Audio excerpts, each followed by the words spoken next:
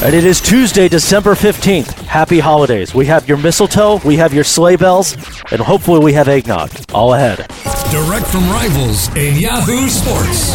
This is the TrojanSports.com podcast. For a USC touchdown! With Trojan Sports publisher Chris P. Swanson. Moving on. You love 33. You better cut that out, man. I swear. I better not hear that on the podcast. You mean about him doing that? Yeah, we broke down. Okay. Beat reporter Adam J. Maya. Here we go. Message boards. We start Mark Blair Angulo. What's his name? Blair Angulo with the recruiting information you crave. The J is for what, Adam? I'm going to punch you. And yes, your host, our very own Ron Burgundy. You stay classy, San Diego. Reading whatever is on the prompter. Defense is Sua Adoree Chalk by the end of the year, by the way. Not Chalk. It's T-Hawk. I don't know why I said, I'll just read whatever it says, baby. I know, Ron. Chris Morales. He's in the end zone. It's a touchdown. USC. It's the weekly radio show you need for everything USC. Is that your first joke? That's really a good one. Follow Trojansports.com on Twitter at USC_rivals. The Trojansports.com podcast kicks off now. Here is your host from the Yahoo Sports headquarters in Playa Vista, Chris Morales. As the man says, welcome into the Trojan Sports Podcast, a Tuesday edition, December 15th. I am Chris Morales. Adam J. Maya, beat reporter for Trojansports.com, and Chris P. Swanson, publisher for Trojan Sports, are all here. USC Rivals site, that is what Trojansports.com is, part of Yahoo Sports. Don't ever forget that. And despite no actual game, boys, it seems we have a busy show and week ahead. Happy holidays. Adam J. Maya, you've been a little sick under the weather, but you sound beautiful. No, I don't. No, you got a little December flu. I don't know. I think I got it from that trip with Chris over the weekend. He is infectious. Mr. Swanson, how are you? And infected. Yes. I'm infected, apparently. And you're very busy okay. because tons of recruiting going on for the Trojans. Yeah, USC just wants to make sure that I never get a day off. Well, there you go. I mean, you'll have Christmas off, we hope. Unless, a lawsuit happens or somebody gets fired. It'll be fine. I'm sure they'll offer a kid and someone will commit, and I'll work all through Christmas. So we've got team awards ahead. We've got recruiting. We've got questions from the message board. We might even mention the USC basketball team. But I start with offensive tackle Zach Banner. He is going to be back. Give us the scoop, Adam J. Maya. Well, he changed course here.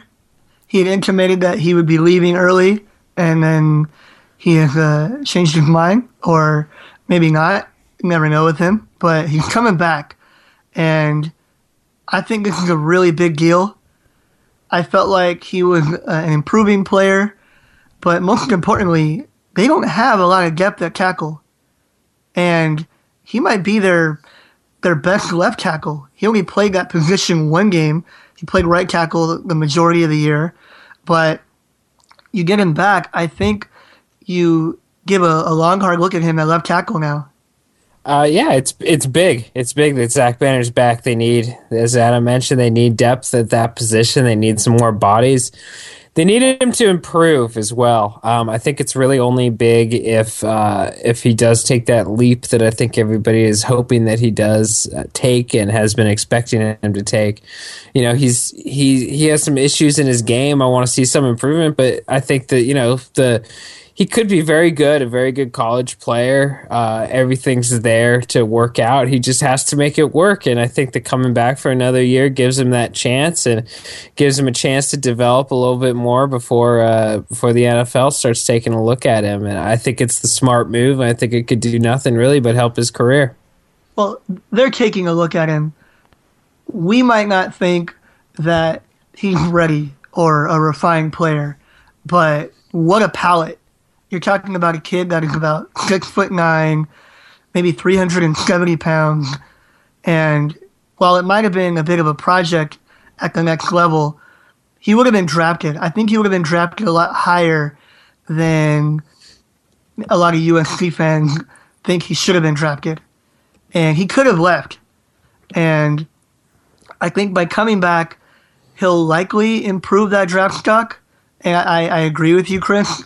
He needs to improve, but he was in a situation that not many people are in, where do I go early and get paid and end up in a situation where people are going to invest in me and give me time and the resources to be good.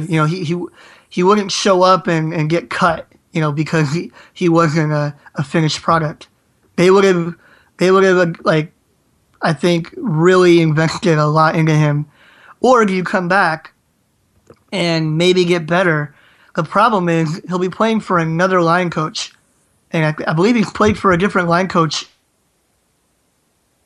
every year, right?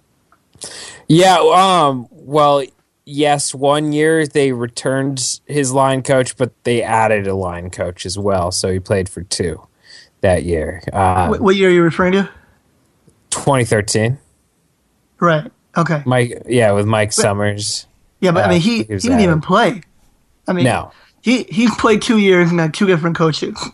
Yeah. So he had different coaches that were preparing him to play, and then he's had 2 different coaches while he's played, and he'll have a third one. And that's harder than you might think on a player's development. So I commend him. I commend him for making a very mature decision. But I don't think he would have been wrong for leaving. I think he's better off coming back. But I just don't think that anybody going to the NFL is you just can't judge the kids for leaving. The game is too brutal, and you can lose your career on any play. Oh yeah, I would tell anybody. Honestly, I would recommend to anybody if they are going to get drafted to leave after as soon as possible. I was going to say after their junior year, but I guess I should say as soon as possible, because it's a dangerous game. You can get hurt. When you spend all that time on on campus during the summer, you're probably close to being graduated anyway by the time you're in year 3 or you are graduated. So I would always recommend leave. Get paid while you can. Make sure you get paid before you get hurt. But I think in this case, it can actually be argued it's a good idea for Zach to get a little bit more time to develop, even though he is going to have a new offensive line coach again, as you mentioned. Now they have the opportunity to bring back pretty much everyone that they started a year ago. I think that's a big deal as well. Max Turk obviously will be moving on. He only played about half the year. But with that, with all the injuries they had, they started about, I think, 7, 8 other people.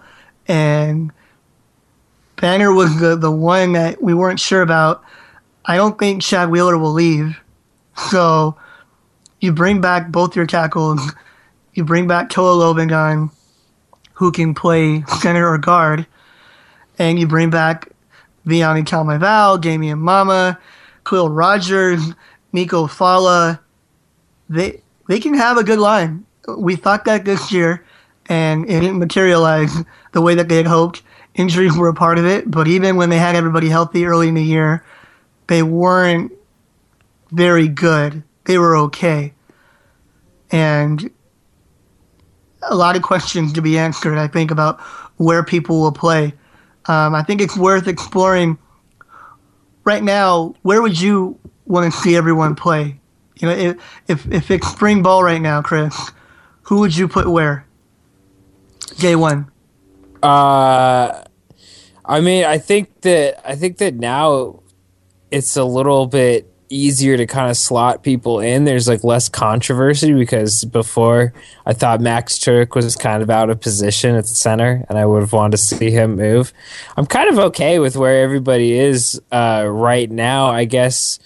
You mentioned Zach Banner could play left tackle, so maybe you move him over there, if Chuma Edoga's ready or whatever. I kind of like the competition at center between Khalil Rogers and Nico Fala, so I think I'd leave Toa at guard when he comes back. And Toa won't come back till the fall. Yeah. But, kind of make that guard position a little bit deeper and make more of a rotation in there or whatever. So that's kind of the only thing I see is I would stick toe at guard and I'd let center just figure itself out with the guys you have now because they seem to be doing a pretty good job. Yeah, I mean, in spring, I think it won't be too difficult to slot everybody. But then when Toa comes back, it's kind of like a year ago when Chad Wheeler came back in the fall and you had Toa at his spot for all of spring and early fall, and then now you had to move him. And I don't know. I like Toa probably best at guard and then center, but my feeling is that he would be their center if he's healthy, and that Damian Viani would be the guard, and Khalil and Nico Fala would be kind of the odd man out, rotation, backup, platooning. And I like what you said, though. Put Banner at left, at least give him some reps there, and if Chuma Doga is ready at right tackle, then Chad Wheeler has to win a spot. I feel like there should be more competition. I think that's always a good thing. You have to win your spot. Yeah, I agree. I'm just concerned with how good they're going to be next year with another new offensive line coach, and I don't know. We'll see what happens. I think that creating some competition could help them become a solid unit. I think it might be a struggle, honestly, to become a solid unit. I know they have talent, but they've been changing coaches so often, moving pieces around so often. I question, whether or not they've set some of these guys back a lot, and if they're playing too catch up too early in their career and too often. And it'll be interesting. I think they definitely have the talent to be one of the top offensive lines in the Pac-12, but can they actually get it together? Because this year they were way worse than they were supposed to be. Yeah, and they ended up rallying. I felt like they ended up in a good spot by the end of the year, given all the injuries and all the turnover and change. But let's not forget, early in the year, they were not a great unit, and they had brought back everyone, literally everybody, and they should have been further along than they were. I think hiring a coordinator will go a long way. I think that then you can kind of identify what type of offense you want to be. We're looking at Max Brown likely being a quarterback, and the type of line that you want to build around him. What kind of run game do you want to have? They have big linemen, and they didn't really play a power run game until the middle of the year. And so it didn't feel like they were using their personnel, or that they were really designing the offense around their personnel the way that they could have. So I think that if they continue what they were doing, maybe it won't be such a huge transition with the new line coach, because I think people will be doing things that they're best suited for. And a lot of questions coming in about the future of Clay Helton and some of the coaches from the message board at Trojansports.com. We're going to get to that in just a few moments when we dive into those questions later on in the show. How about team awards time? You guys ready? You got your gifts underneath the tree? You got your boxes? We thought this would be a nice little bit here. USC gave out their team awards a few days ago, and I didn't like them. They try to get almost everybody involved and act nice and everything, but at least give the people that are deserving, give them their award. And I felt like they were a little bit too convenient the way that they were spread out, and we're not going to do that here. We have our list here of our own awards, and I think you'll enjoy them. And they should make for a good debate, but at least there's no bureaucracy here. We're not playing favorites. We have no one to please. Well, we begin. Drum roll, please, and some fun team awards music. Play of the year. All right, I'm going to go with the run by Ronald Jones versus Arizona, where he scooted up the field about, I think, maybe 35, 40 yards, and he juked a couple defenders. he juked David Mitchell, who's trying to give him a downfield block. And then he ran into one of them. I think he cut the wrong way and he ran into one of the defenders, but then he improvised, had a nice little stiff arm and pretty much bounced off. I mean, I don't know if he knocked over the defender with a stiff arm or basically just, kind of like a bowling ball, his momentum. He bounced off and finished the play for, I think, a 74-yard touchdown. Point game, fourth quarter, kind of figured it would be that way, but Jones trying to change that. Jones on the loose, still on his feet, breaking loose. Jones doing it, touchdown. Just a quirky play, but that top speed, the acceleration, the vision, good and bad for Ronald. It was an awesome play. It was my favorite play. It's the one that, to me, stands out from the entire year. And it is that play that inspired me to call him Rojo, by the way. There you go. Crispy Swanson, your play of the year for the USC Trojans. I'm going to go with Adoree Jackson's punt return for a touchdown against UCLA. While USC's defense had a lot to do with that play, backing UCLA up, and the Trojans were going to get good field position and look to kind of, separate themselves in that game anyway. I thought that play really, kind of blew that game open, gave USC a lead, and put them in position to take control of the crosstown rivalry again. So to me, that's the one that stands out as the most exciting play, the play that is really, I think, going to kind of be the banner play for their year, the one that when people think, what happened this year that was good for USC? Oh, they beat UCLA. How did they do it? In many ways, but one of them was Adoree Jackson, taking that punt back for a touchdown. Adoree Jackson is loose. Adoree Jackson's in the end zone. Touchdown. No flags on the punt return. Very good. Okay, moving along. Team awards here on the Trojan Sports Podcast. We go to top assistant. Adam J. Maya, your choice. You want to take that one or you want me to go, Chris? Take that one, Adam. You're not ready, are you? No, if I gave my opinion, people would think I'm a jerk again. So Yeah. You being thought of as a Grinch? Never. No. You only have to pick one. All right. I'm going to go with Bob Connolly. And we talked about how they got off to a slow start on the offensive line. And I think he came into probably a weird situation, too, becoming, being a third or fourth coach in as many years to take over that unit.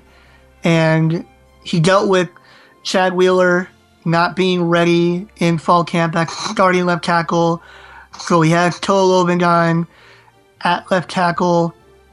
And then you have Max Turk, who we discussed probably miscast, but he inherited that, and Turk was already at center the year before. And so I don't know how much authority he had to move him. Anyway, there was a lot going on. And I think he made a lot out of a messy situation by the middle of the year. Turk is out for the year. Toa's out for the year. They're probably the two best linemen on the team. And he's down to his third-string center in Khalil Rogers, who played really well there. And Nico Fala played well there, fourth-string center. After Khalil goes down, they didn't really miss a beat when people went down. And so while maybe they weren't playing at the level that they should have been with everybody healthy, I thought they actually were a little bit better when people got injured. And we saw Vianney Taumaival take a step forward. We saw Zach Banner take a step forward. He was all-conference first team. You can debate that all you want, but he definitely improved. And I just thought that, this unit improved. If they would have kept him, I don't think that would have been a bad decision where we were, voicing our displeasure over some of the people they did keep or supporting the fact that they got rid of some other assistants. Connolly was one that you thought, well, if you bring him back, that would make sense. And they were going in the right direction. So that's my pick. Yeah, so you fire that guy, right? Let me fire that guy. Yeah, I mean, that's what you do. Like, that's if your best assistant, you take your best assistant who's doing a great job, you fire him. So, Adam, what is? Did you give him an intelligence award out to USC's athletic department or something. Wow. I don't know who I'd pick for top assistant, honestly. I thought they kind of underachieved everywhere this year. That's just my opinion. So I don't really know how you pick a guy. I almost want to give it to Kenoto Hudson because of all the work he's doing in Florida right now on the recruiting trail, as somebody who's probably not paid well enough to be doing that much work. So that's kind of who I lean towards, but I'm not really sure who to give it to because I thought they really all just underachieved. I think maybe the easy choice would be Clay Helton because he went from assistant to head coach, but I don't want to give it to him either. So I punt this one away. How about that? Come on. Okay, you're giving it to a guy. This is the guy you picked. He got fired, and USC fans hate him. Like, that's your choice, Adam. Right. So is it really so crazy if I go, I don't want to give it to anybody? I don't think that's nuts. That's a good point. I think they underachieved. That's a good point. No top assistants this year. There you go. As someone once said, no soup for you.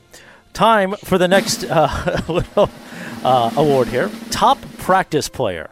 I actually want to start with Chris P. Swanson. I just want to hear what he said. We're talking about practice. Because I'm the USC Nazi, right? Yeah. Is that... Whoa. Not that's at the side. Come on, this is a friend. This is a show that's a friend of Michael Lev. Let's not... Top practice player. It is the holiday season. Let's have some spirit. But I do want to hear your top practice player. Chris P. Swanson. We're talking about practice, man. Okay, well, my top practice player, I'm going to go with Juju Smith, the guy that is pretty much arguably the top game player, too. Just coming back so soon after fracturing his hand, not missing a beat, always showing up in practice, practicing, like it's the national championship game, flying everywhere, throwing his body around. I think it's Juju Smith-Schuster. I think that it's kind of obvious. So, right now, Adam's going to come in and tell me how wrong I am. Adam. No, I think Juju is a beautiful pick, and I would agree. He does practice like there's a championship game on the line that weekend. I find no fault in that. In fact, they actually had to tell him to relax and slow down a little bit in practice. That's not who I'm going to give it to, though. I have other awards saved for Juju. I am going to spread it out a little bit here. Okay, top practice player. I wanted to honor somebody here for their hustle, for their effort, for their competitiveness, for their presence on a day-in, day-out basis at practice, whether it's off-season or during the season. And I'm going to give it to Scott Felix. He's someone who I felt showed up every day and approached practice like it was Saturday. And I just really admired the way that he went about his business. Can I just point out that Adam said that he hated the USC Team Awards because they spread the love a little bit too much. That's a good point. Stretched it out, tried to give it to people that maybe didn't deserve it. And then on this topic, he says, Juju's a great pick, but I have enough awards for him, and I'm going to spread it out a little bit. I just want to point that out. Chris P. Swanson, not in the holiday spirit today. Not in the holiday spirit. Adam is doing exactly what USC did. Well, let's see. Let's continue the list and just see. Let's see. And then we'll see at the end. This was about hustle. Well, it's about hustle. Like Scott Felix brought that. Okay, Adam. And nobody knows hustle like Adam J. Maya. Next on the list here. I feel like I should be wearing a tuxedo. Most promising. Adam J. Maya, a man who always thinks of positivity. Okay. Well, I don't think that Chris will bash my pick here. But if you do, then that's cool too. My pick is true freshman receiver Deontay Burnett. I think he's a player that can break out next year. I think he was on the verge of a breakout this year. And that good old staff might have held him back. He had a mini breakout versus Notre Dame. He had 3 catches, 53 yards, some big plays in that game. And then didn't really play a lot versus Utah the following game. And then he came back and led the team in receiving yards versus Cal. And they rewarded that by not really playing him again the rest of the year, the final 5 games. So we never know what they're doing. But Burnett, they were looking for a number 2 receiver. Maybe they weren't looking for it, and that's why they didn't play him. But he can be that guy. He can be the complement to Juju. He can be a downfield threat. And he's someone who we thought would redshirt at the beginning of the year. and then they burned that red shirt early in the year in game 2, and still didn't really use him a lot until the halfway point. So not a lot of rhyme or reason with his usage, but he flashed greatness. And I think that Burnett shows a lot of promise at a position where they need more. So I'm going to bash this pick that Adam just made. I'm going to bash Why? the Make your own guts out pick. of it. No, I am going to make my own pick, but I'm going to bash this one too. Adam is about to be the victim of a Chris Swanson rant. Here we go. Cue the music. Cue the music. Exactly. Cue the music. I don't understand, Adam, how you pick Deontay Burnett as your most promising player when there's like an abundance of freshmen to pick that have done more, played bigger roles, and maybe possibly, and I believe so, showed more promise than Burnett. I mean, you have our good friend Rojo at running back, who broke the freshman record at USC. Biggie Marshall's playing a big role at corner as a freshman. Marvell Tell's playing a big role at safety as a freshman. Cam Smith, even though he hurt himself, is maybe their best linebacker as a freshman. Make your pick. I know. Make Well, your I'm just letting everyone know how many other choices there are. Please out don't there. interrupt the rant already in progress. I know. Come on, Adam. Don't make me angry. I don't have Pat Hayden to bash this week, so I have to bash you, I guess. I'm going with Ronald Jones. We're going to our good friend Rojo. I think if you break, a freshman rushing record at USC, that's a place that's had 5 Heisman Trophy winning running backs, you're showing some promise.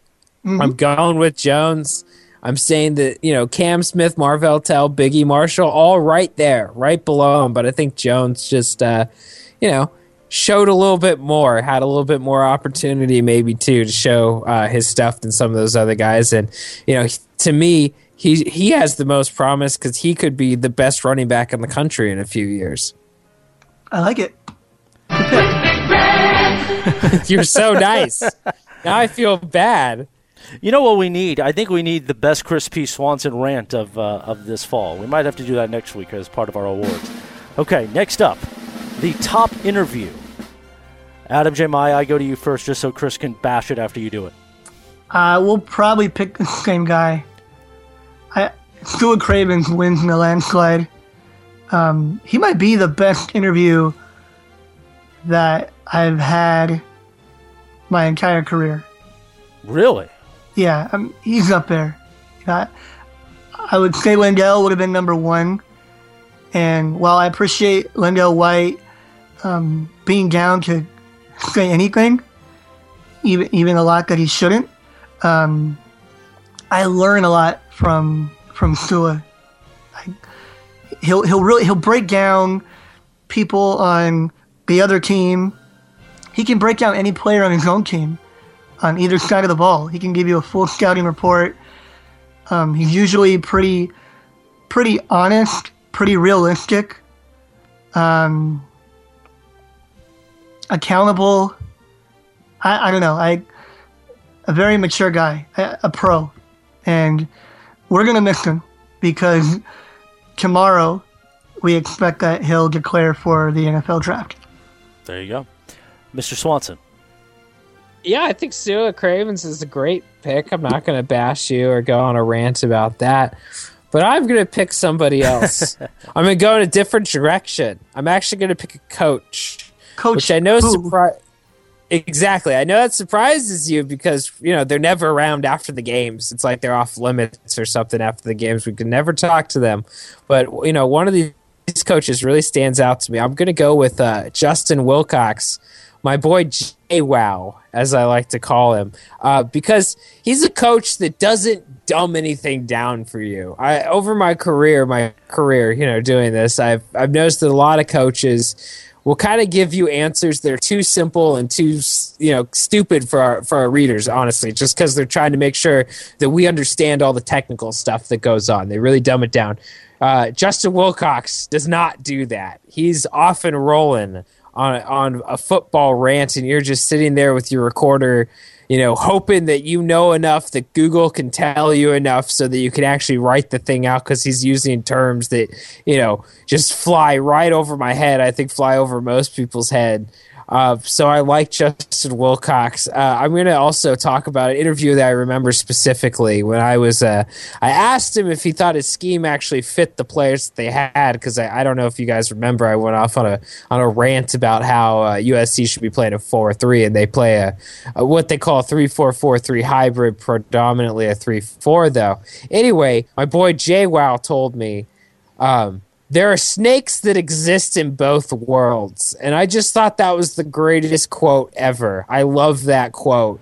And that will always stand out to me along with his football talk that's so heady and so impressive. So I'm giving it to JWoww. Justin Wilcox, you're the top interview this year. Hope to see you down the line somewhere, my friend. There you go. Wow, that was a terrible pick. Thank you. JWoww, baby. I'm not just saying that because you chided me for my pick. That was just a terrible pick. Okay. You don't enjoy, a little Justin Wilcox interview? That's not your thing? I did. I actually thought he was one of the better coaches to talk to, but terrible pick. Moving on. We move on to our team awards here on the Trojan Sports Podcast to most underrated player, Adam J. Maya. Okay.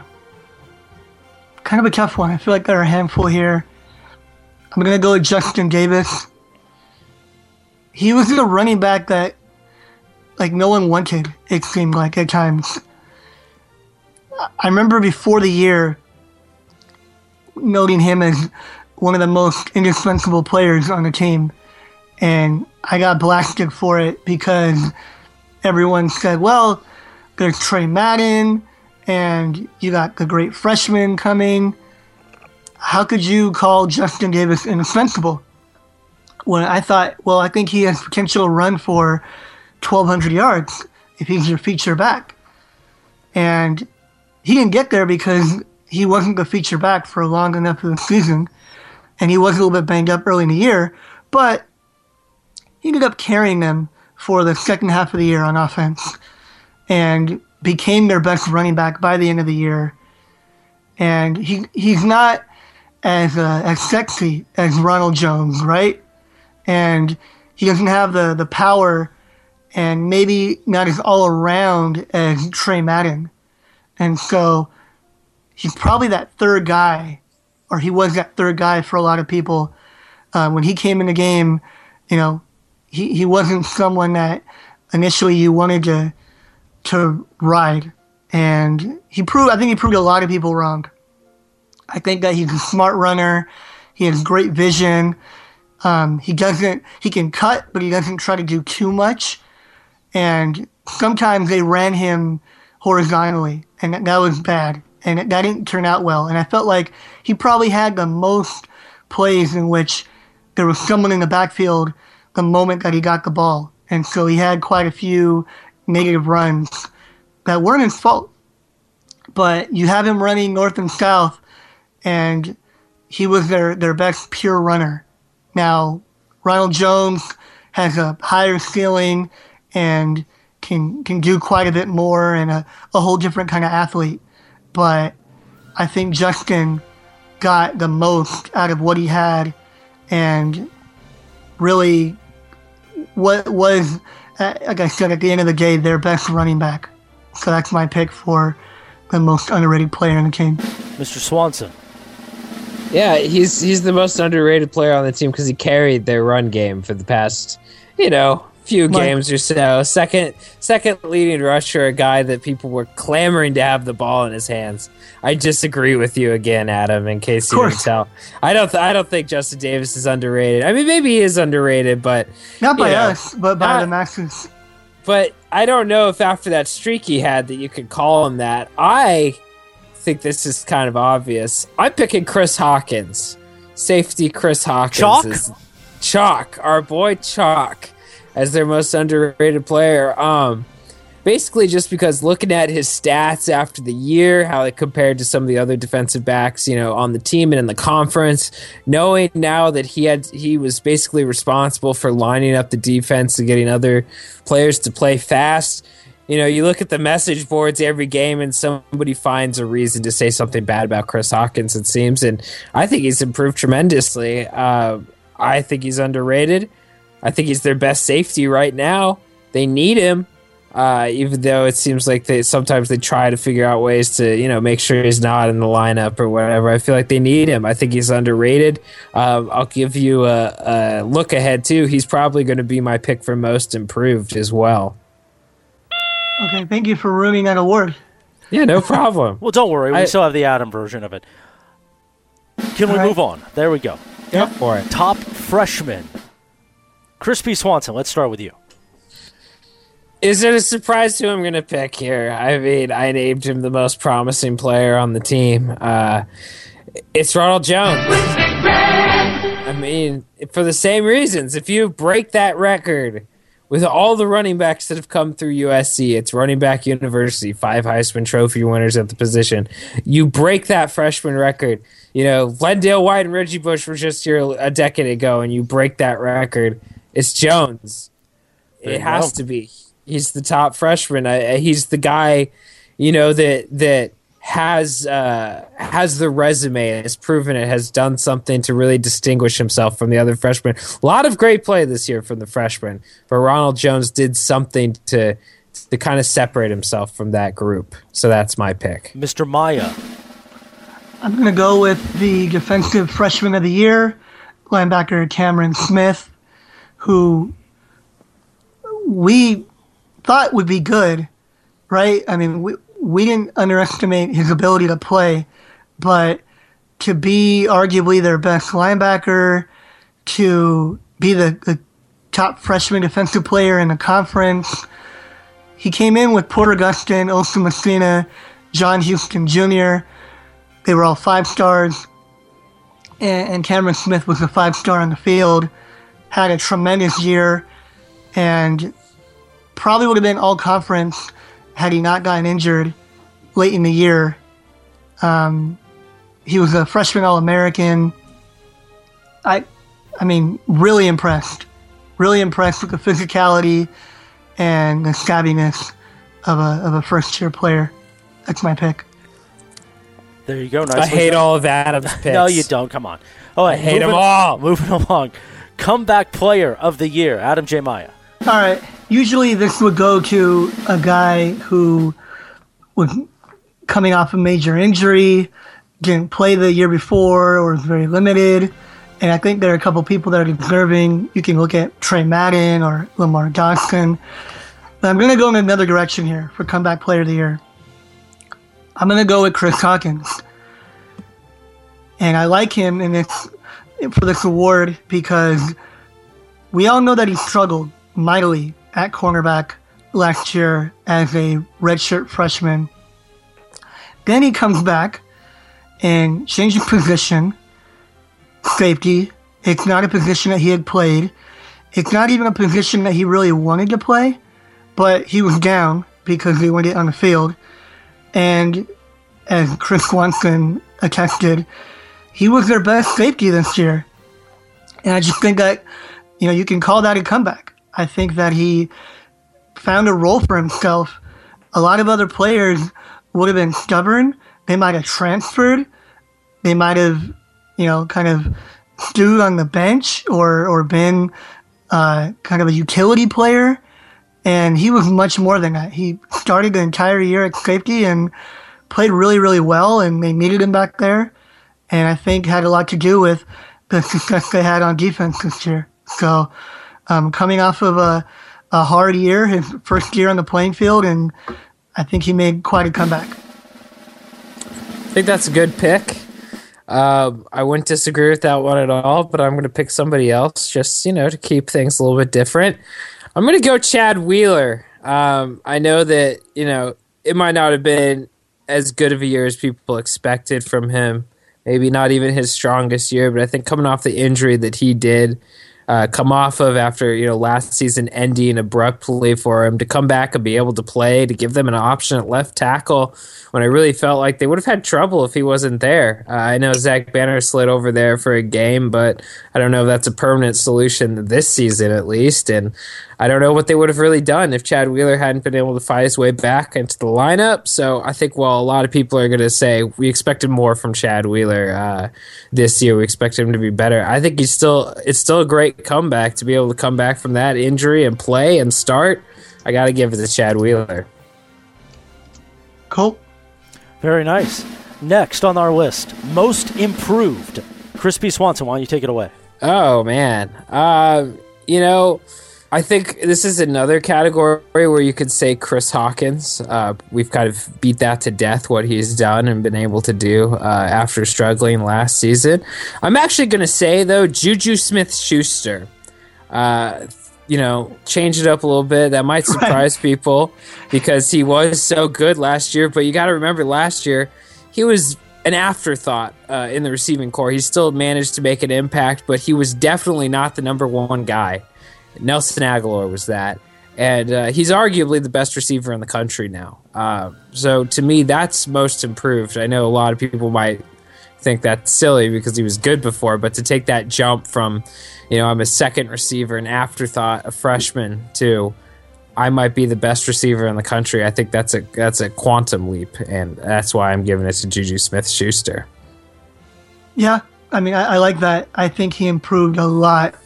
And I think he improved gradually throughout the offseason and through the course of the year. So I'm in support of it.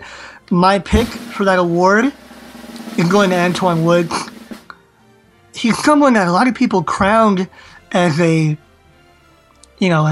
stalwart of the defense and a big-time player coming into the year.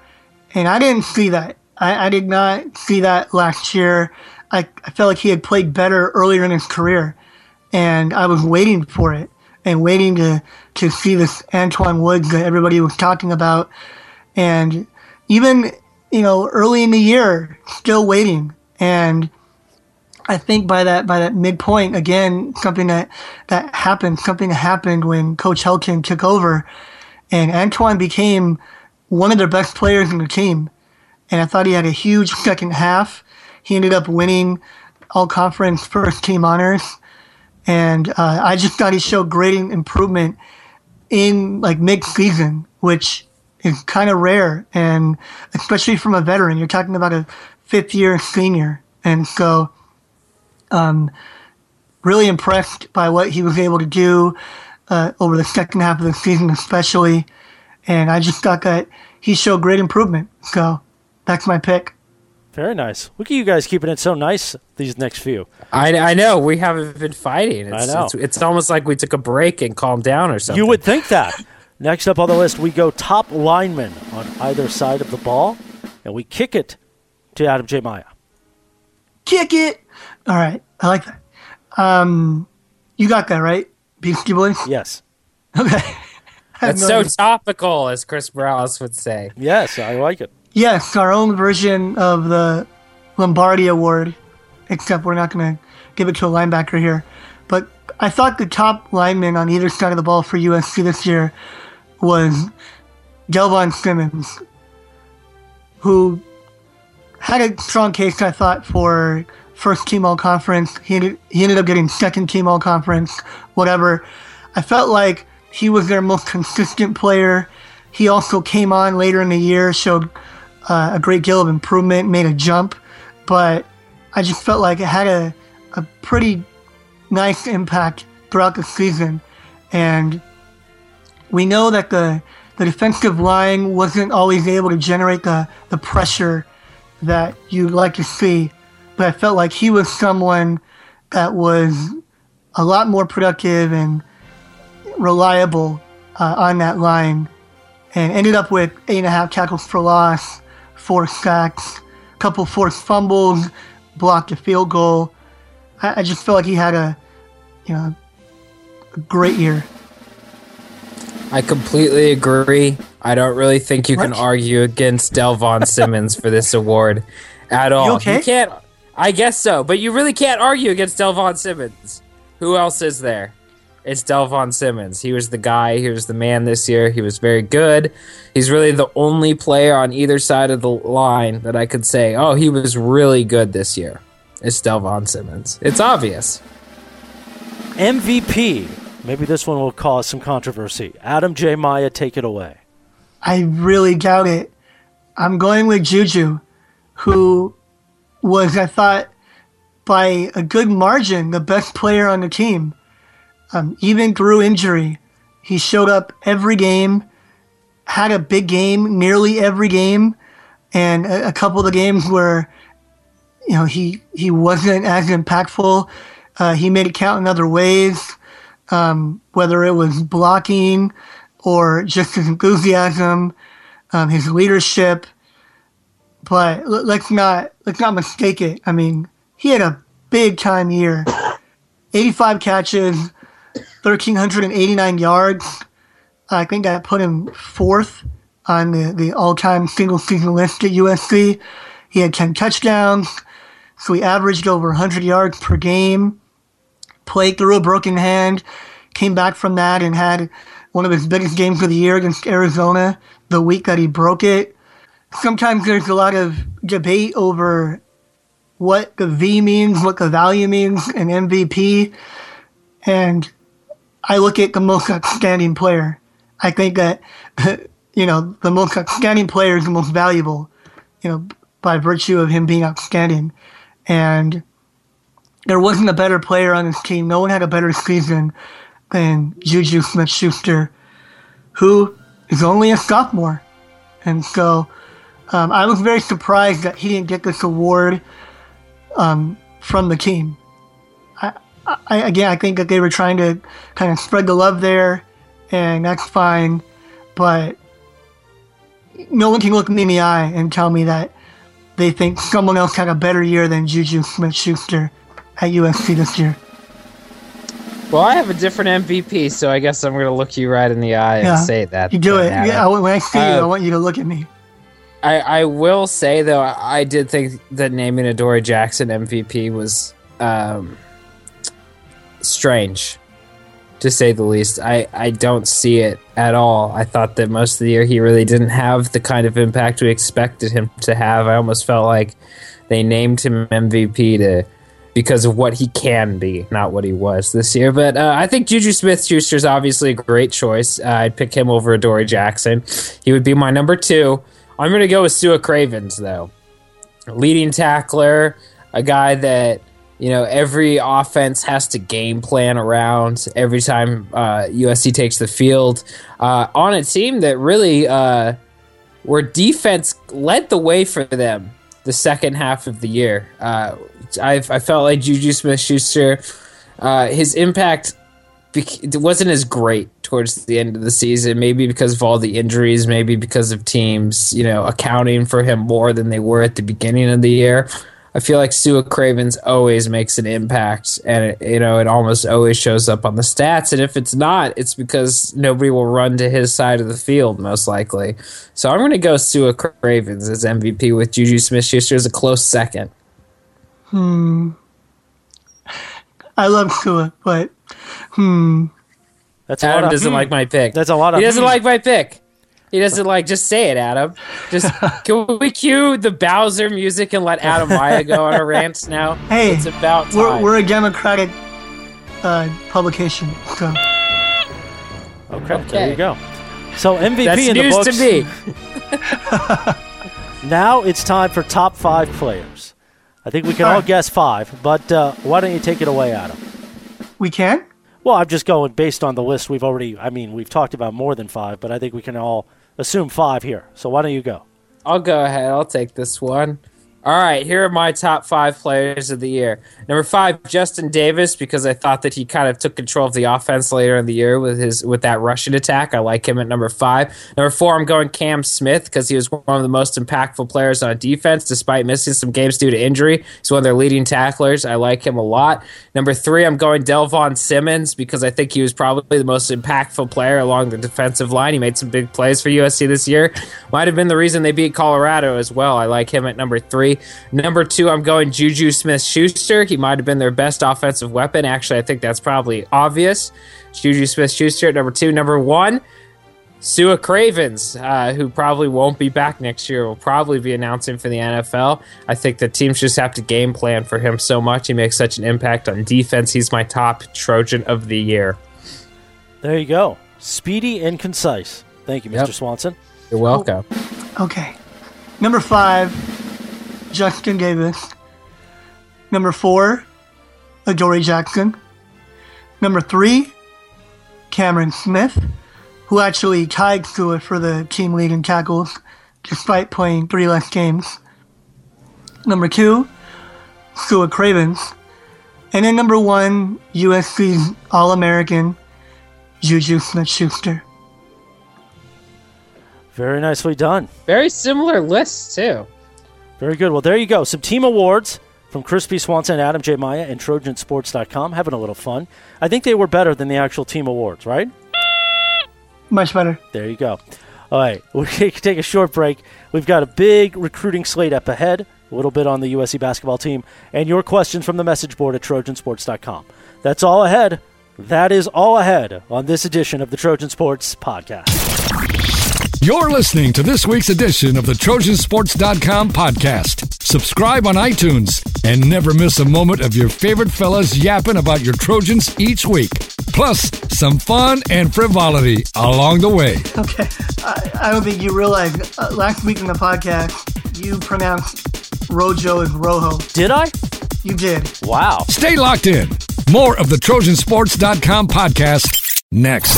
Hey, it's the QB Sean Salisbury, and you're listening to the Trojan Sports Podcast right here on the home for everything USC. Everything USC. Trojansports.com. You're listening to the Trojan Sports Podcast on Trojansports.com. Powered by Rivals.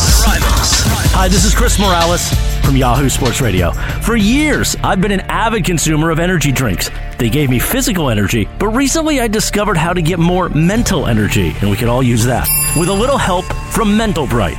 Yes, Mental Bright is a health supplement for the brain. Mental Bright helps me focus. It helps me concentrate. Mental Bright is amazing. It's even helped my golf game. Go to mentalbright.com right now and learn more, because this will give you mental health. mentalbright.com.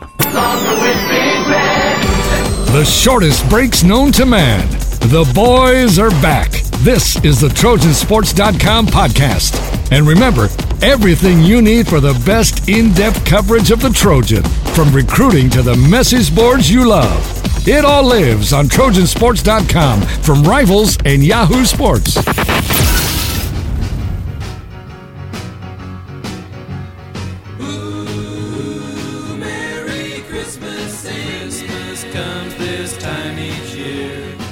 Back on the Trojan Sports Podcast for your Tuesday, December 15th, 2015. Adam J. Maya has taken a slight break, but he's going to join us in just moments to get down to the questions from the message board. We get to recruiting. Blair Angulo not able to join us this week, but that's okay, because the Maven, Chris P. Swanson, is here. And I kick it to you, my friend, to get us into the recruiting fun and frivolity.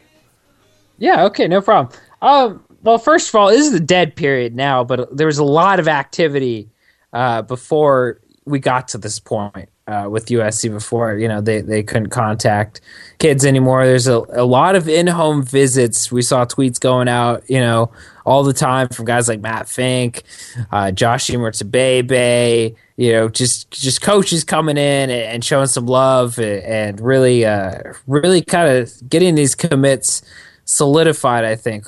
So there's a lot of activity with the in-home visits. If you're on Trojansports.com, and you're all on the message boards, you saw it all.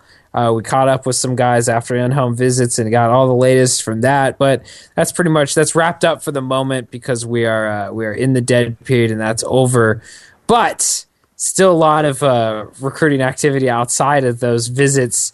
Obviously, USC had a huge official visitors weekend this past weekend. Hosted a lot of guys, mostly their commits. They're early enrollees, but a couple of guys that weren't committed that were there were Wole Betiku, the Gardena Sarah outside linebacker, rush end, defensive end guy, who we all believe will end up as a Trojan eventually. We had an update with him on our site. No one else had it, so check that out. He had a great time at USC, saw a lot. As I said, we expect USC to get him. Another guy that they had over the weekend that isn't, a commit, isn't an early enrollee, and is looking is a BYU commit cornerback Troy Warner that USC actually just offered a scholarship to this past week. They've been recruiting him for a while, but now they're really after him. They've offered him. He's visited. He should figure out, whether or not he's going to BYU or USC soon. BYU doesn't have a coach. That might help USC out a bit. So Troy Warner and Wole Betiku are really the two guys to keep an eye on because they're the two uncommitted prospects. The other guys that were there, Matt Fink, Liam Jimmons, Michael Pittman, CJ Pollard, Nathan Smith are all committed. I almost forgot to mention, the biggest visitor of the weekend, an uncommitted prospect, EJ Price, offensive tackle from Lawrenceville, Georgia, made it out to USC this weekend as well. We're trying to catch up with him. That would be huge if SC is able to add him, as he's probably one of the better offensive linemen in the country. But from what I've been told, it seems like Oklahoma might be the leader for him right now. He might get out of the South, but not too far away from home. USC might just be a little bit too far away. But EJ Price is huge, getting him out on a visit. We'll see what happens with USC and EJ. But I think right now, the two really to watch are Betiku and Warner, because those are the two guys that visited that they could really get, that they could end up signing. So keep an eye out for them. But gosh, even more news outside of that. Lots of new scholarships going out this past week. We mentioned Troy Warner. That was just really the tip of it. USC hit Florida hard. They had an in-home visit with Javon Myers, brother of Nate Craig Myers. I was told by Myers' stepfather that Javon, it's very likely that he's going to be taking an official visit to USC. His brother Nate Craig, who's the 5-star prospect, might join him on that official visit as well. So that would be huge for USC. He was really excited to get that scholarship offer. A name like USC is huge. Yes, even more scholarship offers really going out in Florida besides just that in-home visit with Javon Myers, as I mentioned. USC offered a scholarship to athlete defensive back Jamel Cook from Miami Central High School in Miami, Florida. He's currently committed to Florida State. We're looking to catch up with him and see if he has any interest in USC, but he's currently a Florida State commit. It's hard to imagine USC really pulling him away from the Seminoles, but we will see. They did just offer him a scholarship, so maybe that changes things up a bit. Another scholarship offer that the USC made out in Florida to University of Florida commit Ja'Kai Polite. Kenoto Hudson's been doing a lot of work down there, and he got a scholarship offer this past week too. And he told me that he'd be taking an official visit to USC January 22nd.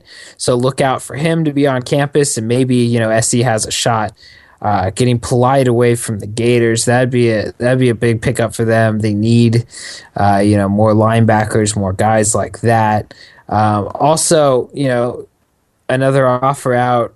More locally, it's hard to call it local. It is in California, though. But to a 2017 prospect, that would be defensive end DJ Johnson.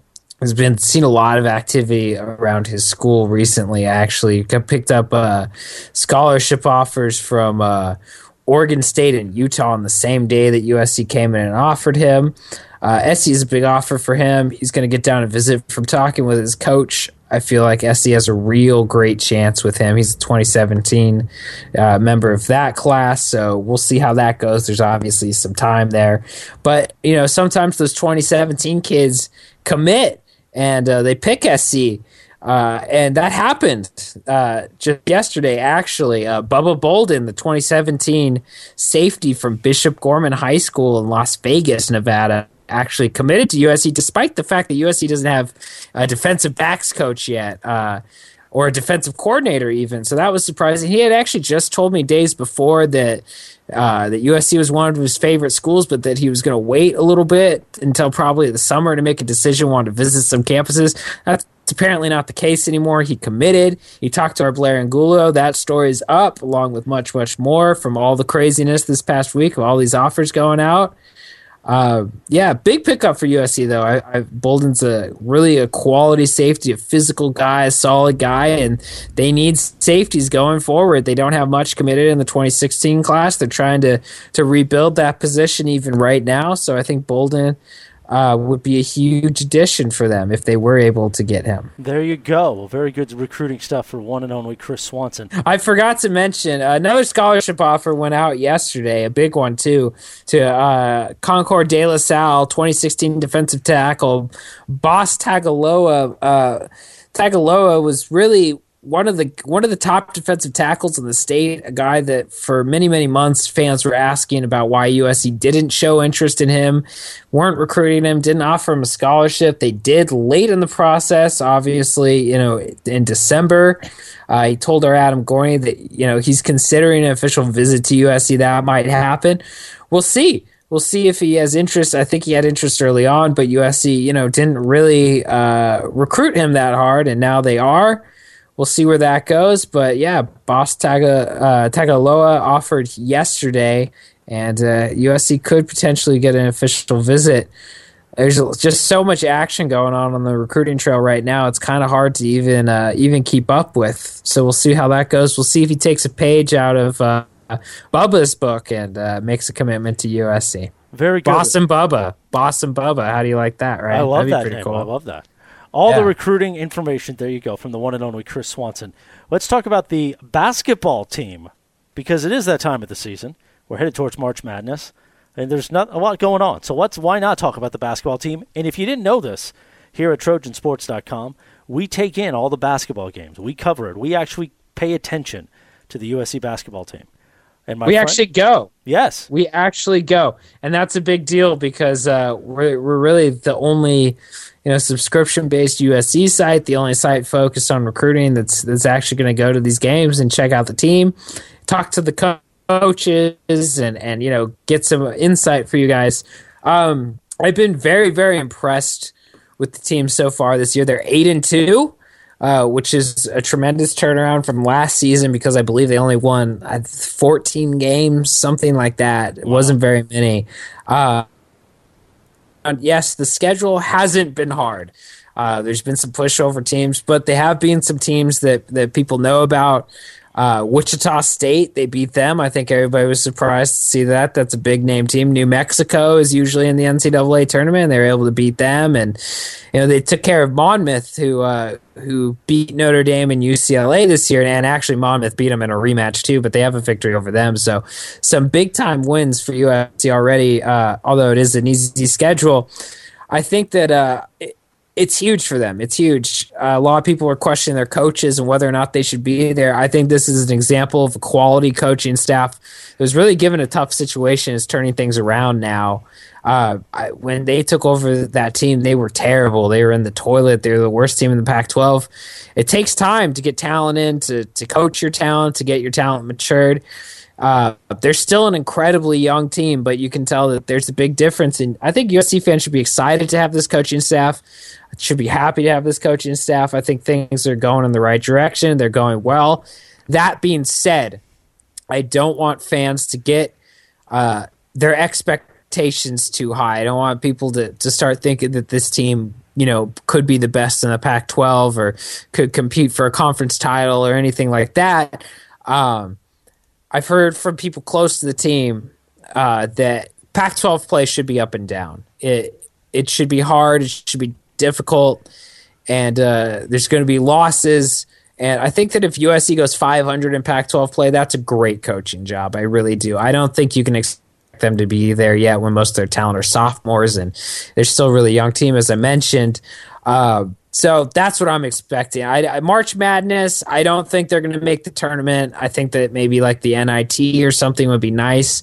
They might be in the conversation as maybe a bubble team late, especially if they keep piling up wins in the non-conference. But when you get to Pac-12 play, they're going to be between 7th and 9th in the conference, 7th and 10th, towards the bottom. There's just too much talent in this conference. They'll be able to compete this year. It's going to be different. They'll get some wins. They might upset some teams and impress some people, but they're not there yet. Next year is when I look for them to kind of make a jump into the upper half of the conference and really start this conversation about what USC basketball can be after there's been a caretaker there that's, properly caring for the program for some time. They should be one of the best basketball teams in the Pac-12 year in and year out. They've never gone there. Seems like they're on their way to getting there, but right now they're still in the lower half of the conference.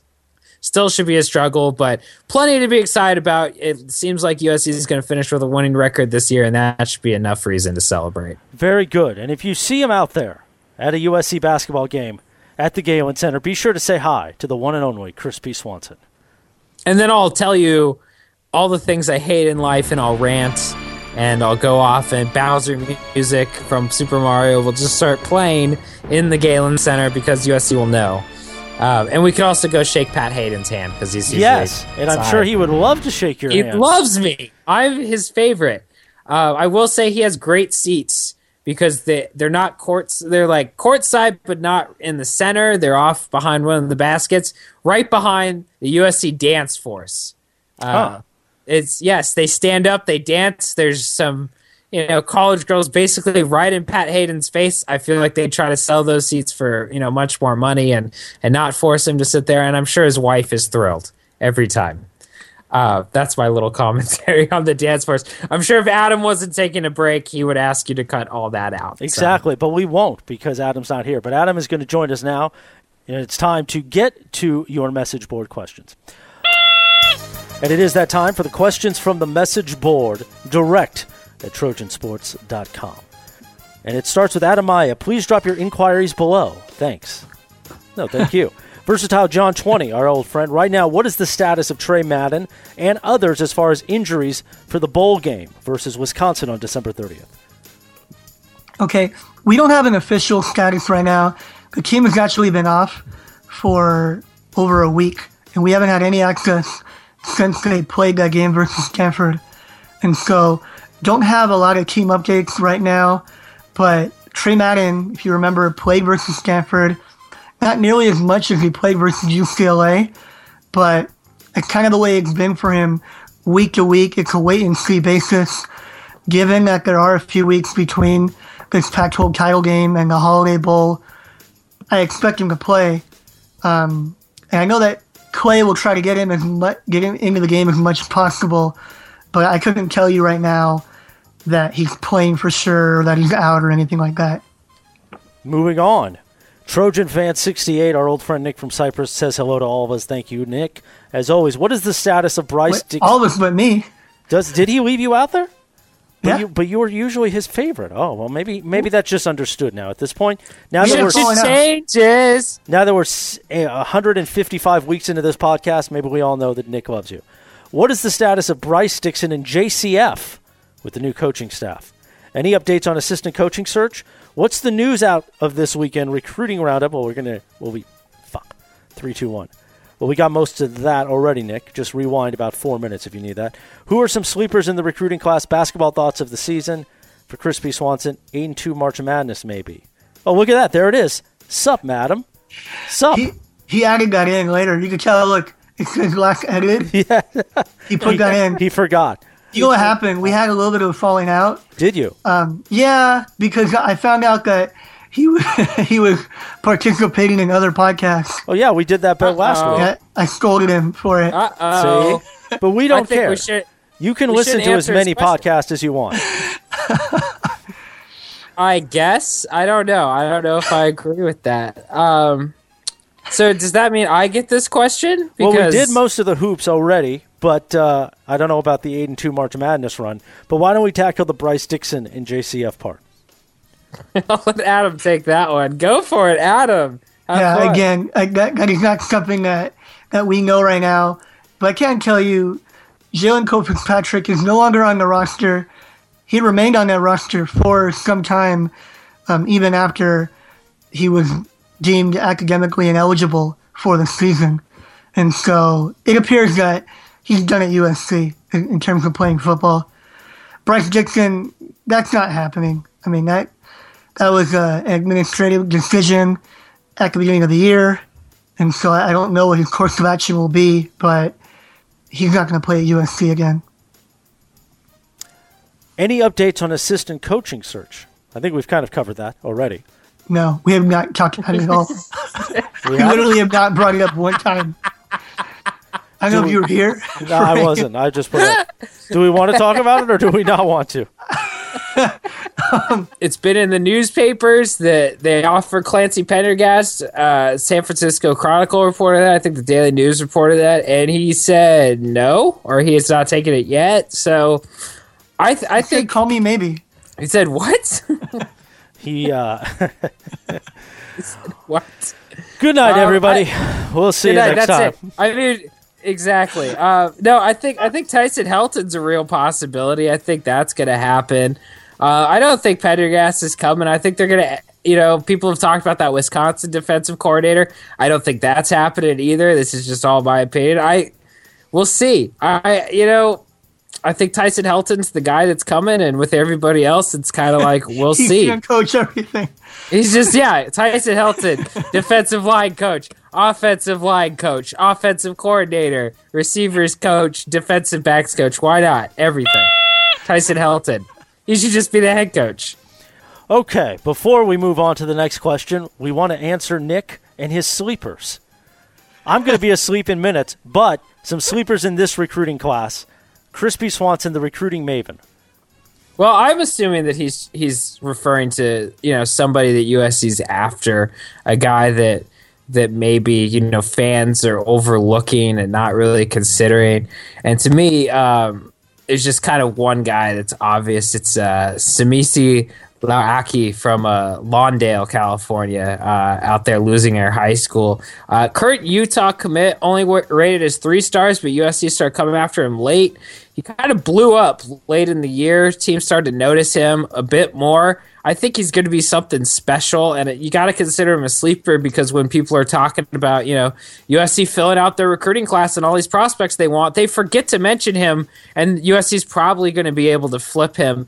And he's also one of the top defensive linemen on the West Coast, I believe. He's proven that this year, I think. I expected him to get a bump in the rankings. I still expect him to eventually. We'll see what happens, but I think he's definitely better than a 3-star prospect. So he's definitely somebody USC fans should familiarize themselves with now because he might be coming on signing day. Defensive end or linebacker? Who do you think? Rush end? I believe, rush end. I believe that's what he told me. I'd have to go back and look at those multiple articles that I wrote about him. You don't remember everything that you've ever talked about with everyone? No, I don't. I don't even remember my middle name half the time. So Park.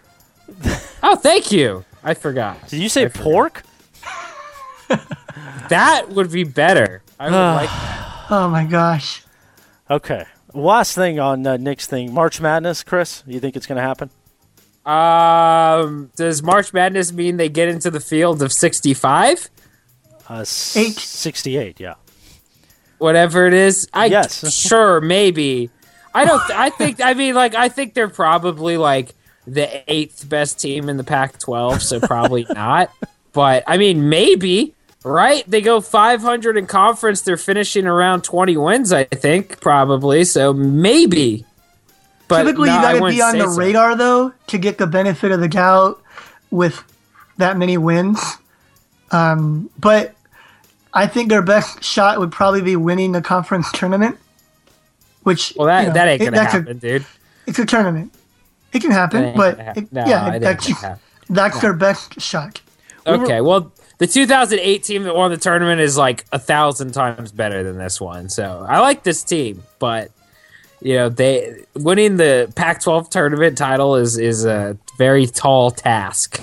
2009, by the way. We remind you at this moment that if you want to stuff your friend's stocking with a great gift, have you thought of Trojansports.com and a membership to this great website? Because you could hear this podcast and get all the information of one Chris Swanson like that. That was it. Yeah, wonderful. Thank you, Chris. And me. That's so nice of you. Yeah, I don't know. Shooter McGavin, 22. Who does SC close out this class with? Is John Houston going to be good for next year? Is this chronic back issue going to kill his career? Much like doing this podcast is going to kill mine. Take it away, Crispy Swanson. Well, I'm going to jump in on John Houston. Oh. Yeah, screw what you say, Christopher House. Adam I is coming in with the answer. Go ahead. He was unable to practice for about half a season. Not a great sign. it didn't require surgery. It's kind of a mystery injury. We weren't allowed to talk to him because he was injured, and we didn't get definitive answers when we asked Coach Helton. So I can't really say one way or the other what's going on and where this is going. Not a great sign at that age to have back injuries, but I mean, I wouldn't expect it to kill his career. Not right now. You hope for the best. Showed a lot of potential in practice, and I was surprised that he redshirted. Not just because of the 5-star rating, but because of how he practiced early in the year. So he's a kid that we like and can definitely be a contributor to this team. Very good. Any thoughts, Crispy Swanson? Well, I'm going to answer the recruiting question as best I can. If I knew who USC was going to get on February, I would be psychic, and I wouldn't be doing this. I would be gambling a lot. So, but I will tell you this. I think that there's some prospects that you could say, hey, you know what? They're probably going to get this guy. Wale Batiku from Sarah High School, Gardena. I think he's coming. So that's one guy I would slap on there saying, hey, he's coming. And, I think they're adding maybe 7 on signing day or something like that. So, I'll give you a few names here. Jackie Jones, it's a question. I haven't caught up with him since Keith Hayward got fired. There's been, he's said some things in the past that made us think, hey, is he not going to USC? I think USC gets him as well. So I would put those 2 names in there.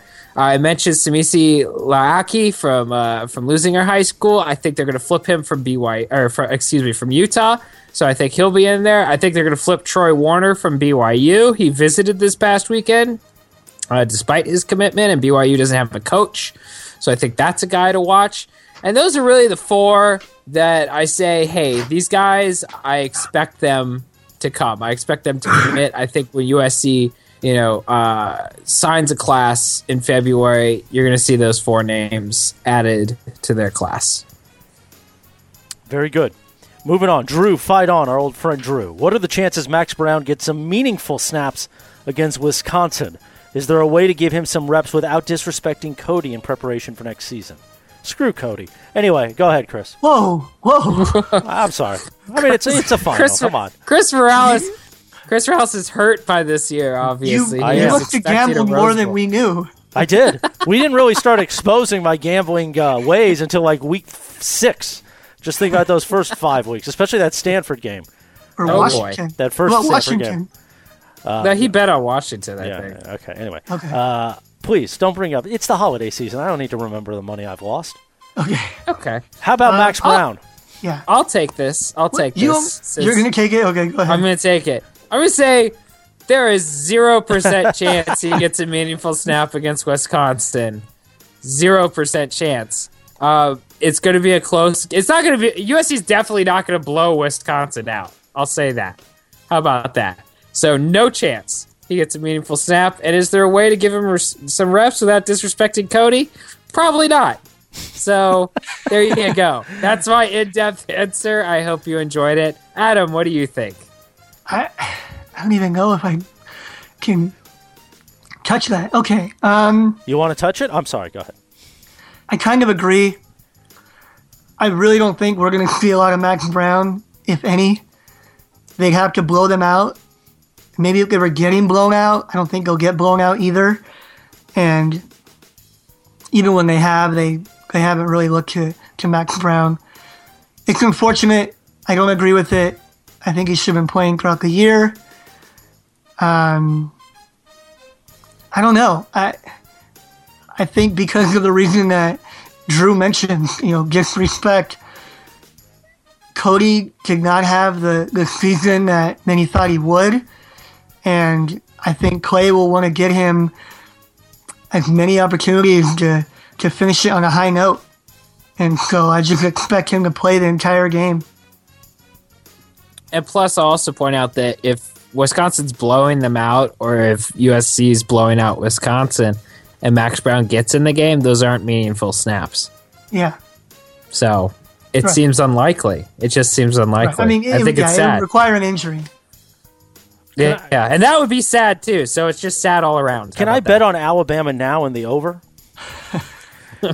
David Wall on our board. I'd really like to hear your evaluation of Max Brown. Well, just rewind 45 seconds, and I think you'll get what you need. And Sam Darnold. How good is each? How likely is Brown to be the starter against Alabama? And what do you see in his future? Thanks. Oh, I'm going to set off a nuclear explosion right now, Adam and Chris. So Here we go. Cue the music. Cue the music.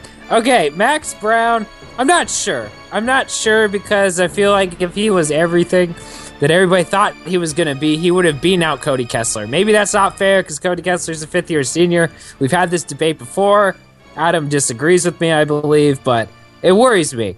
I'm concerned about Max Brown's play. When he first came in, I thought he didn't look that good. I thought maybe he was overrated in high school after watching him play a little bit early on in his career, but he's grown tremendously. He's put on weight. He's zipping the ball around. I like what I see, but I'm still not sure. And that brings me to Sam Darnold, who I know, really impressed USC coaches in high school, is kind of that explosive guy that makes big plays with his feet as well as his arm. And to me, I think, hey, he might have a chance against Max Brown. I'm hearing behind the scenes, too, that competition might be a little bit closer than people expect. The coaches like Sam Darnold a lot. I would say, if I was putting odds... Which coaches? Well, the coaches that are still there. How about that? Okay. I would say that if I was putting odds on how likely it is for Max Brown to be the starter against Alabama, I'm actually saying 65-35 in favor of Max Brown. Yeah, it's a little bit closer than people expect. That's the nuclear explosion. Okay. There we go. You gone mental. I feel like... Oh, really? Have I? Okay. Thank you, Adam. You sound like our message board. That's awesome. All right. Max Brown is your quintessential pro-style pocket passer who can make plays from outside the pocket. I think he'll show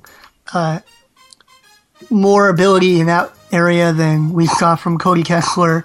A little bit more mobile, but definitely not what you would call a mobile guy.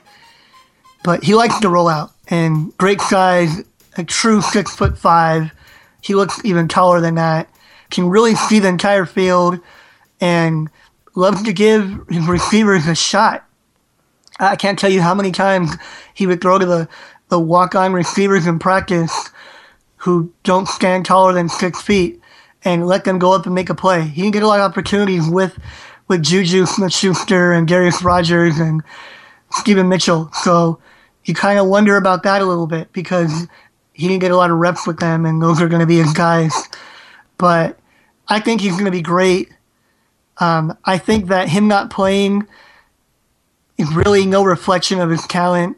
I think it's more about the push to get Cody Kessler up in the Heisman conversation early in the year. Or he was already in it to keep him up there.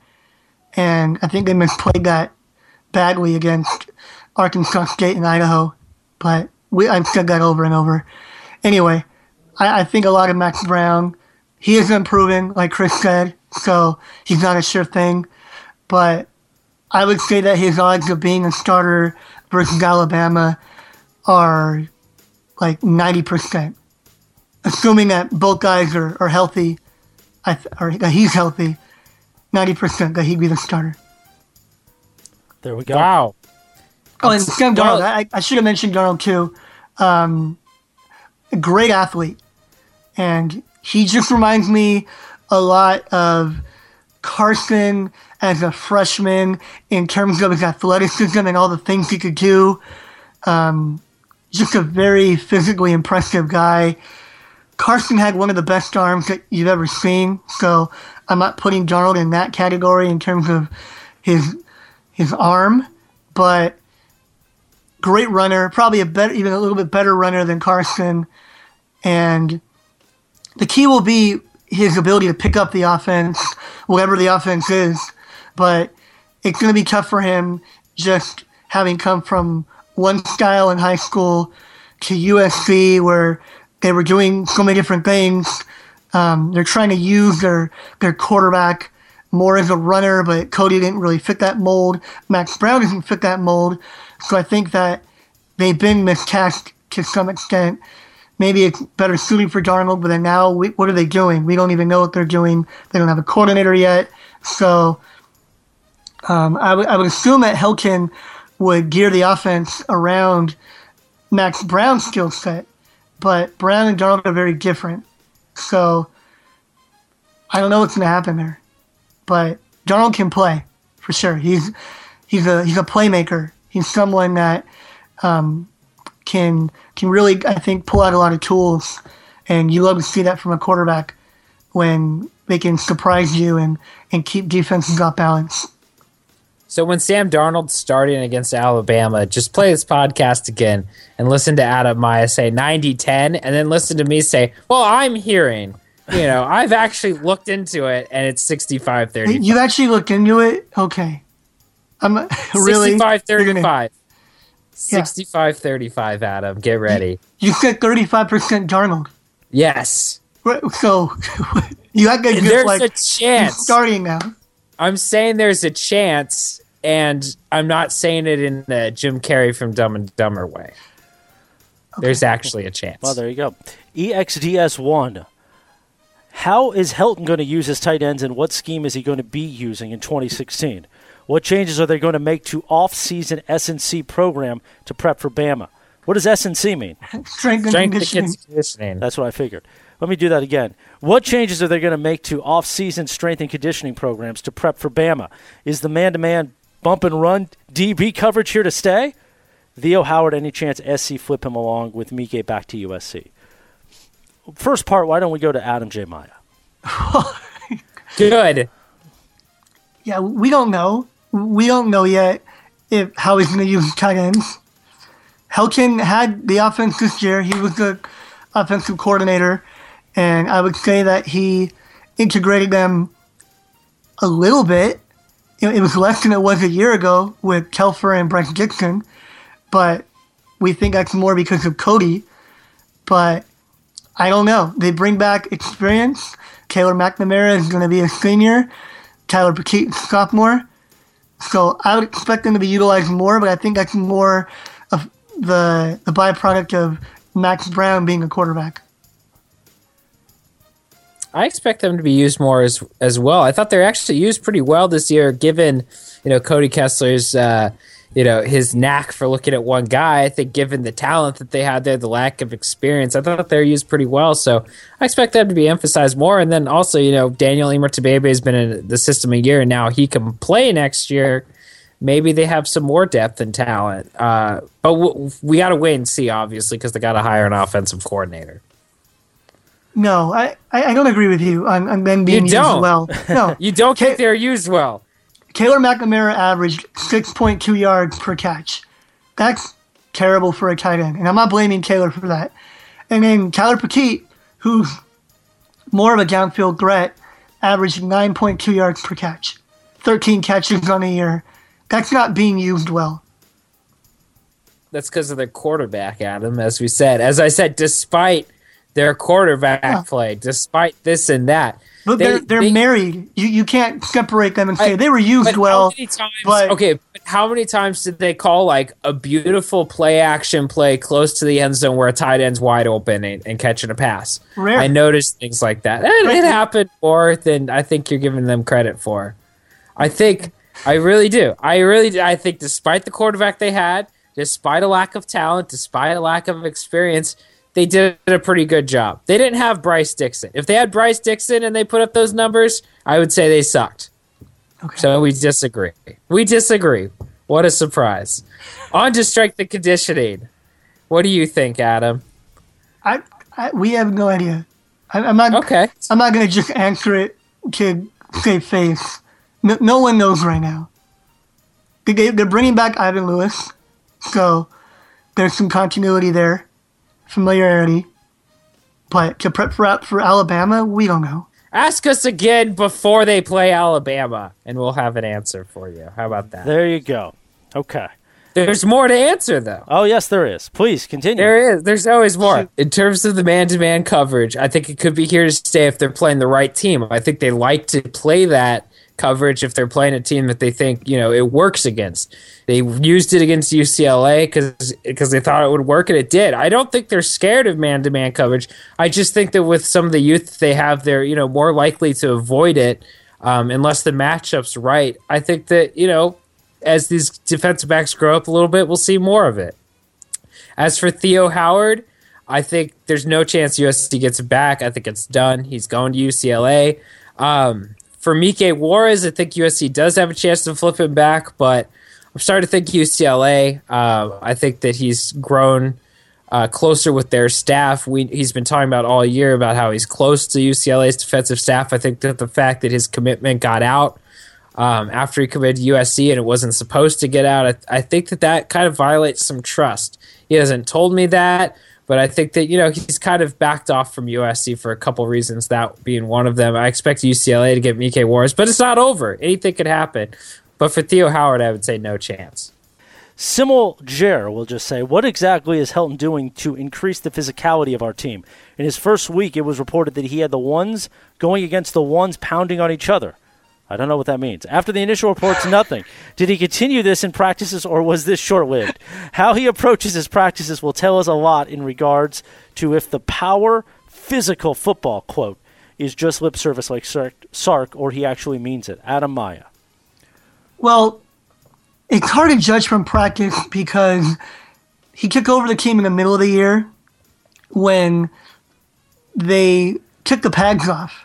After November, or beginning in November, they didn't have another practice in pads. So that would be going in the other direction. But they played a more physical brand of football, I would say, over the second half of the year. So it's something that I'm sure we're going to see developments during the offseason and during spring practice. But right now, I can't say right what's being done. I mean, again, they haven't practiced for a week and a half. They haven't had any team activities for a week and a half. So, you're asking about something at a dead period. We don't have the answers for that right now. My feeling is that you're going to see a more physical football team. Sark talked about it. I don't think he was ever serious about implementing it. I think that they were a finesse team under him. What do you think, Chris? I don't think we're going to see physical football until they actually play like one offense for more than 2 years, before they have like one defensive system for more than 2 years. I don't really know how you can be physical and play as fast as you need to and be as explosive as you need to when things change all the time. Coaches change, systems change. It just can't happen. So I think that they'll try to get more physical. I think Steve Sarkisian was trying to get them more physical. I think Lane Kiffin was trying to get them more physical. I just think it's tough when you go through changes all the time. So we'll see. Maybe in year 2, maybe in year 3. I think we'll see him try to do things like, maybe, those run-only periods or whatever that we saw during the year. Some changes like that. But I don't expect anything to look different on the field where fans are going to say, "Oh, Clay Helton is changing this." I think they already did. did. Obvious. I think that they were a more physical team in the second half of the year. It's hard to tell because they're playing a bunch of low-end Pac-12 teams and beating them by 6 points. So, hard to tell. They got their butts kicked by Stanford in the physicality part. So, I mean, no, I don't think so. Okay, I do. No, I don't think they played that well, especially on defense. Well, actually, in both sides of the ball. But I don't think they got their butts kicked. I don't think the offensive line got smashed. They didn't do anything. Just think of the first half of that game. It could have been 28-0. Stanford moved the ball at will, and USC did nothing. Yeah, well, because they were throwing the ball too much when they did have the ball. That's a lack of physicality, wouldn't you say? No, bad play calling. All right, I think if you're physical, you run the ball. So and they did. They did. But they waited. Yeah, but they waited. Right. Because they called it wrong. But did they call it wrong because they didn't feel like they could be physical with Stanford?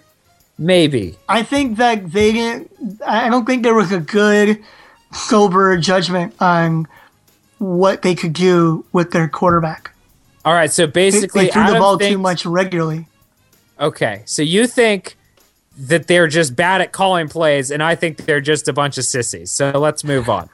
Okay. Right? Well, it's a joke, kids. I'm kidding. Yeah. Kidding.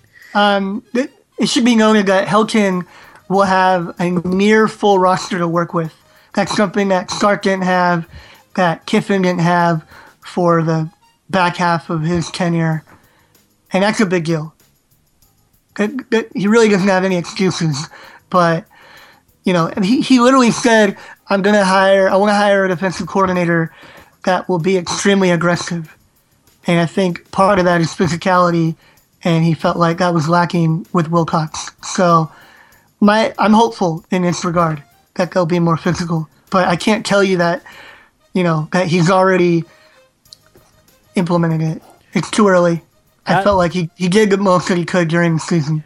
Adam Jeremiah, we believe that you have to exit the podcast now in order to get to, if you can't tell, everybody is a little under the weather. So Adam's going to go and get hopefully a Z-Pack or some sort of maybe a little purple drink, something to help with the discombobulation. Adam, thank you. We'll talk to you next week. And Chris and I are going to finish this here. All right. And be good, okay? Yeah, thank you, guys. I have a doctor appointment. I don't want to leave you. Find him at Adam J. Maya on Twitter. Oh, hey, bro. Oh, hey, Mr. Swanson. Marty SC awesome. Psych. Adam, Chris, or Blair. You know what? This is like an episode of Survivor. It's now just down to the Chris's. Is there any substance to rumors regarding the possibility of a Florida coach being offered a position on the SC staff? Seems there are offers being made to Florida recruits who are decommitting from UF. And I believe he means Florida. Yes, there's been an offer to one Florida recruit that decommitted, I believe, Javon Myers. The offer went out to Polite. My bad, Mr. Polite, who's still committed, so that might be who you're referring to there too.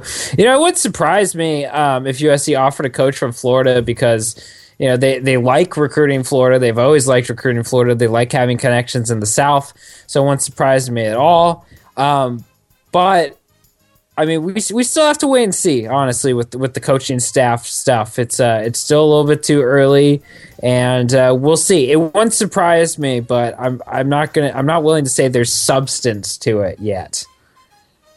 Okay, very good. I'm expecting Adam to chime in. I'm just so conditioned to hear that voice in my head.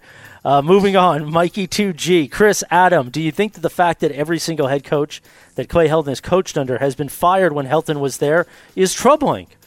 Well, who knows? How will he know how to lead a successful program when he has never been around one? Good point. Can you think of any examples of similar coaches who have actually succeeded? Wow, it's like Mikey's been listening to me the last few weeks. Is it troubling? Yes, it's incredibly troubling. How could it not be troubling? Like you mentioned, every year he's been at USC has been deemed a failure almost, I think, outside of maybe 1 or 2 seasons. Like you mentioned, all those coaches got fired. I don't know if he can be a successful head coach. I think it's incredibly troubling. I personally would have fired him too. I would have fired everybody on the staff and started over. I think I've made that clear in past podcasts. I think it's silly. I think the whole thing's silly. He has me going on a rant again. So, yes, troubling. That's yes. That's all I can say. Yes, it is troubling. Can he lead a successful program? I don't know. We'll see. I think it's troubling, though. Can I think of any examples of similar coaches like this that have actually succeeded? I can't think of an example of a coach that was kept from a staff that was 2 staffs that were fired and then promoted to head coach. I can't think of an example. I'm sure one of our message board users will think of one and tell me how stupid I am and point it out, but I can't think of any. I think that this was kind of a crazy hire, an unusual hire, and no, so I can't. I think everything Mikey has to say has some validity to it, and who knows what's going to happen. It should be a wild ride. Good job, Mikey. Look at that. Okay, Marty S.E. Psych is back. He asked for Adam, but we're just going to try to fill it in here. Adam, do you have any... I don't know. I don't know why he's asking Adam a recruiting question anyway. So well, that's okay. It's all good. Do you have any information on Khalil Tate's visit this past weekend, and if it can be confirmed that he has been told SC is recruiting him as a quarterback and not another position? I actually talked to Khalil Tate yesterday because I was at Sarah. He's going to Arizona. I think that's pretty obvious. Everything he's told me is that he's sticking with them. He's going. He's not going to SC. SC is recruiting him as a quarterback. They've actually been recruiting him as a quarterback for a while. They were recruiting him as a quarterback receiver. Before it was receiver, then it was quarterback receiver. And yes, they are pushing him with the quarterback talk. That's very clear, but he doesn't feel confident that he's their guy. He was Arizona's guy the whole time. They always believed him in at quarterback. USC did not make that clear. They have another quarterback committed. I know Arizona does as well, but USC went through a lot of people before they got to Khalil Tate and really made him a priority at quarterback. I don't think he's going to USC. I'll have a full update in Wartime Weekly because it's not really an update that works for a story. But yeah, it would surprise me if he decommitted from Arizona and went to USC at this point. I think he's set on being a quarterback. I think Arizona's made it clear that he could be a quarterback for them, and I know that he's not certain that he could be that at USC, that they would want him at that, despite what they're telling him. Well, there you go.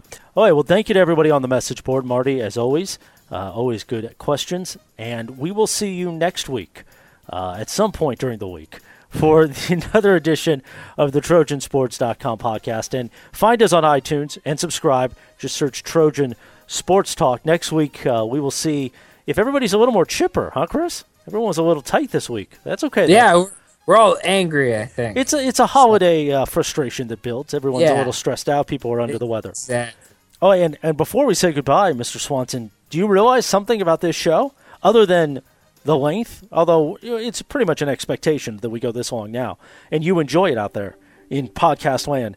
But Adam J. Maya did not deliver a bumper sticker award this week. And don't forget, Crispy Swanson, one last reminder from here, your friends at TrojanSports.com. Team's going to resume practice on the 19th, so be sure to keep it right there, TrojanSports.com. We will have you covered with all the coverage. Look at that. Well, there we go. We'll see you next week right here from TrojanSports.com in the Trojan Sports Podcast.